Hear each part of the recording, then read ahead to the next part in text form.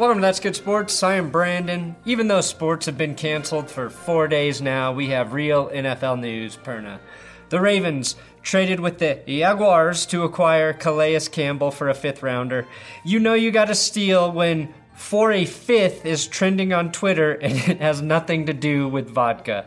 Ryan Tannehill will be in Tennessee for the foreseeable future, assuming he's smart enough to not join the masses still partying in downtown Nashville to prove he don't give a shit about passing the virus on to someone who's vulnerable. Now the players passed the new CBA deal on a close vote, and Saints receiver Michael Thomas was not happy about the deal, and he quoted the female porn star union formed in 2008 with the now infamous slogan, "It's time for load management." Let's just hope NFL players get a better deal than they did. Today, I will do my best to momentarily distract all of us from what's happening in the world with NFL, CBA, and player trade extension news. That's good sports. This is your daily NFL podcast of That's Good Sports. It's football that's good. The least sexy news, offensive lineman extensions. The Colts signed long-haired left tackle Anthony Castonzo to a 2-year, $33 million deal. Castonzo would have been a highly targeted left tackle in free agency, but this keeps him in Indianapolis next to Quentin Nelson, together dominating the left side of that line for Jacoby Brissett or Phillip Rivers or whoever the hell ends up playing QB in Indy. Smart move by Chris Ballard, as usual. The only way I could love Chris Ballard more, though, is if he gets Tom Brady to commit to a 3-year deal in Indy and then rescinds the offer once all other teams have spent all of their cap money for the ultimate Josh McDaniels payback. Please do that, Chris. The Baltimore Ravens defense was good last year, and today they traded a 5th-round pick for one of the best defensive ends in the league in Calais Campbell to make them even better. Now, the Ravens and Campbell inked a 2-year, $27 million deal with $20 million guaranteed for Calais. Again, a 5th-round pick for Campbell is an absolute steal for the Ravens. They also used a 5th-rounder to get Marcus Peters last season in the most effective use of pleading the 5th I have ever seen. Now, there have been some silly memes about the coronavirus needing to be quarantined after coming in contact with Gardner Minshew. But let's be honest here. Gardner's going to feel pretty isolated when he throws 5 touchdowns and the Jags still lose by 10. Jalen Ramsey, AJ Boye, and Calais Campbell all gone. Campbell had just 6 sacks last season, a drop from 11, and a drop from 17 the year before, but don't let that fool you. He's still a beast who definitely has a couple good years left in him, especially when the secondary behind him can actually cover like they do in Baltimore. The Jags will have 2 picks in the 1st, 4th, 5th, and 6th rounds, and you could argue are rebuilding for the future. If that's your argument, you have to admit you believe Jacksonville knows how to do that, which is a very dangerous football position to support. The Tennessee Titans reached a new deal with quarterback Ryan Tannehill. He is scheduled to make $29.5 million per year. $62 million of that is fully guaranteed, $91 million totally guaranteed. Really showing the new CBA did nothing to make contracts less confusing, with up to $118 million total.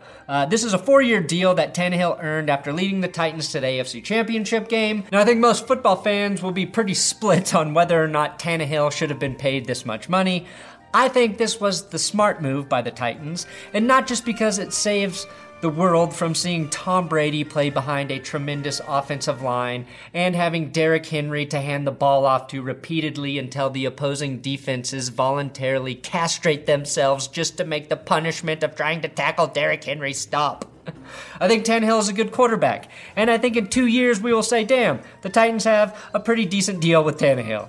This probably allows the Titans the opportunity to franchise tag Derrick Henry to keep him for at least another year. It's so easy to say Tennessee overpaid for an average quarterback, especially in what could be an insane QB free agency market. Yes, Ryan Tannehill has had an average career, but don't forget that was with the fucking Dolphins. In 10 games with Tennessee, he completed 70% of his passes through 21 touchdowns to just 6 picks. Tennessee can win a lot of games if he continues to perform like that. Now, the 49ers have apparently passed on Tom Brady. Now, the Niners were his first choice, so thank you, Kyle Shanahan and John Lynch. The Patriots do have less than a day to negotiate with Brady exclusively, but at this point, we can probably narrow it down to the Buccaneers, Colts, Raiders, or Chargers, where Tom will go. I just hope whoever it is experiences buyer's remorse worse than that asshole who bought 17,000+ sanitation items to price gouge people when they needed them the most, only to have Amazon and eBay ban his store. Tom Brady is the sanitation gouger of the NFL, and his steady decline in stats should be all the proof you need.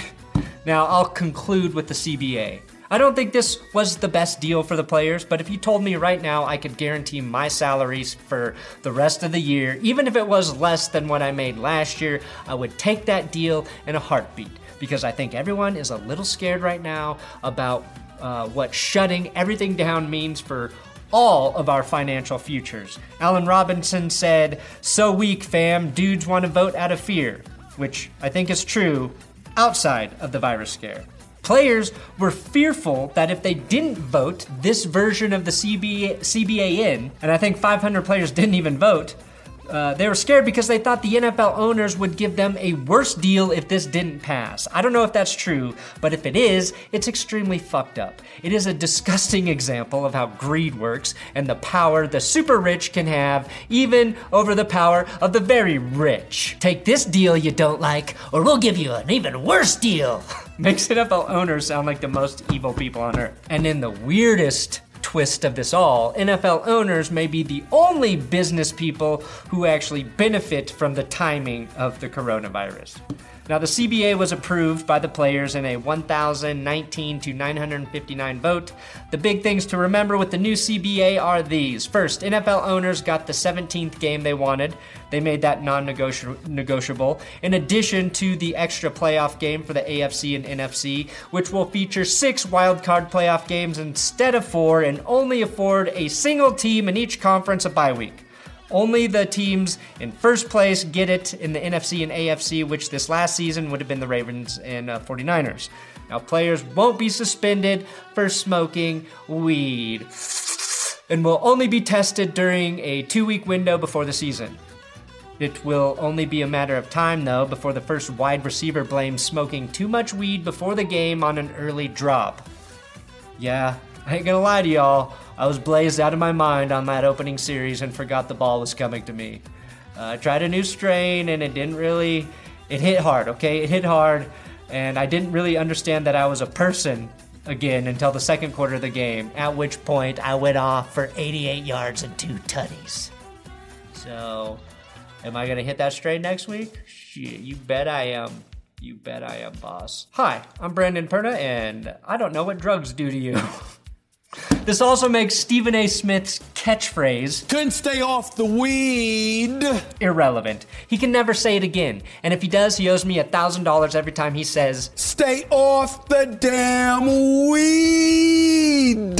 Lay off the weed is the equivalent of Gangnam Style getting rickrolled or the coronavirus being a hoax. My opinion, I would have been fine with the addition of an extra team in each conference getting into the playoffs if that meant no 17-game season. I really think it should have been one or the other. A 17-game season will not happen though until 2021, which should come with the reduction in the preseason. The expanded postseason though will happen this coming season. The minimum salaries will also increase by about 20% right now, which I think is like $100,000 a year, with $40,000 to $50,000 minimum salary raises every year after. I already covered that, and I really don't want to double check those boring ass numbers. Now, the overall player costs for 2020 will be $242.9 million per team, which includes benefits and performance-based pay, and the salary cap for 2020 will be $198.2 million. And as you can see from Field Yates' tweet, the NFL salary cap has risen about $10 to $12 million every year since 2014. Now, the interesting thing about the 17th game is that many believe the NFL is going to try and use that extra game to play more international games possibly, and or play games in new cities across the country to bring the NFL to more places.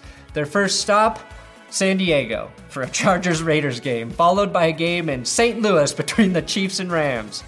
Hey, San Diego and St. Louis, see, we added an extra game so you could attend one NFL game per year. That should make up for us robbing you of your football franchises. And I, of course, will not take this initiative seriously until they hold their first NFL game in Alaska. Juneau, Alaska. The 17th game is the main thing the NFL players did not want. Yes, they will get an increased revenue share going from 47 to 48.5% with the 17th game, but the NFL owners get way more. The NFL owners are giving up a tiny bit so they can see their profits grow a lot of bit, right? Adam Schefter projected that would eventually take $5 billion in new money to the players' side of things. I don't know where that number comes from, but let's just say if the players are getting $5 billion in new money, the owners are going to get $5 billion in new money, and the owners are splitting $5 billion in new money between 32 guys who are not having to play an extra game every season or not having to put their bodies on the line for that money, which is a much bigger pot for them. It's close to $160 million per NFL owner, or basically what Patrick Mahomes' next contract will be. To put it simply, NFL players will make more money, enough to keep buying $95,000 Bruce Lee necklaces like Kyler Murray. And NFL owners will make enough money to bring Bruce Lee back to life if they so choose. Now, the immediate effect of this approval that actually hinders teams or owners' maneuverability with free agency is that they can no longer use both the franchise and transition tag this offseason. The example Adam Schefter cited was with Dak Prescott and Amari Cooper. Both of those guys cannot be tagged right now. Whatever the Cowboys do, they're projected to not get it done until Monday, so if they tag either Dak or Amari, that will happen Monday. I think they might be able to get a long-term deal done with Dak Prescott, as Dak shares the same agent as Ryan Tannehill, so maybe they're waiting for that deal to get done to move on to Dak. Now, O.J. Simpson left us all with a very important message about coronavirus. And me being the big man on campus in football and track, even though we sucked in football, we all love Chinese food. Order, takeout. Thank you, OJ. An XFL player for the Seattle Dragons has tested positive for the coronavirus, which is just another piece to showcase how rapidly things are changing in Washington State. It is the worst affected state, with New York ready to pass them right now, but I think the pro leagues canceling when they did all showed a tiny bit of foresight. Obviously, maybe not as soon as they should have, but they worked faster than our government, so they should be applauded for that. Thanks for watching. Please subscribe here. I'm on Twitter, Instagram, at Brandon Perna. This is your daily NFL podcast of That's Good Sports. It's football that's good.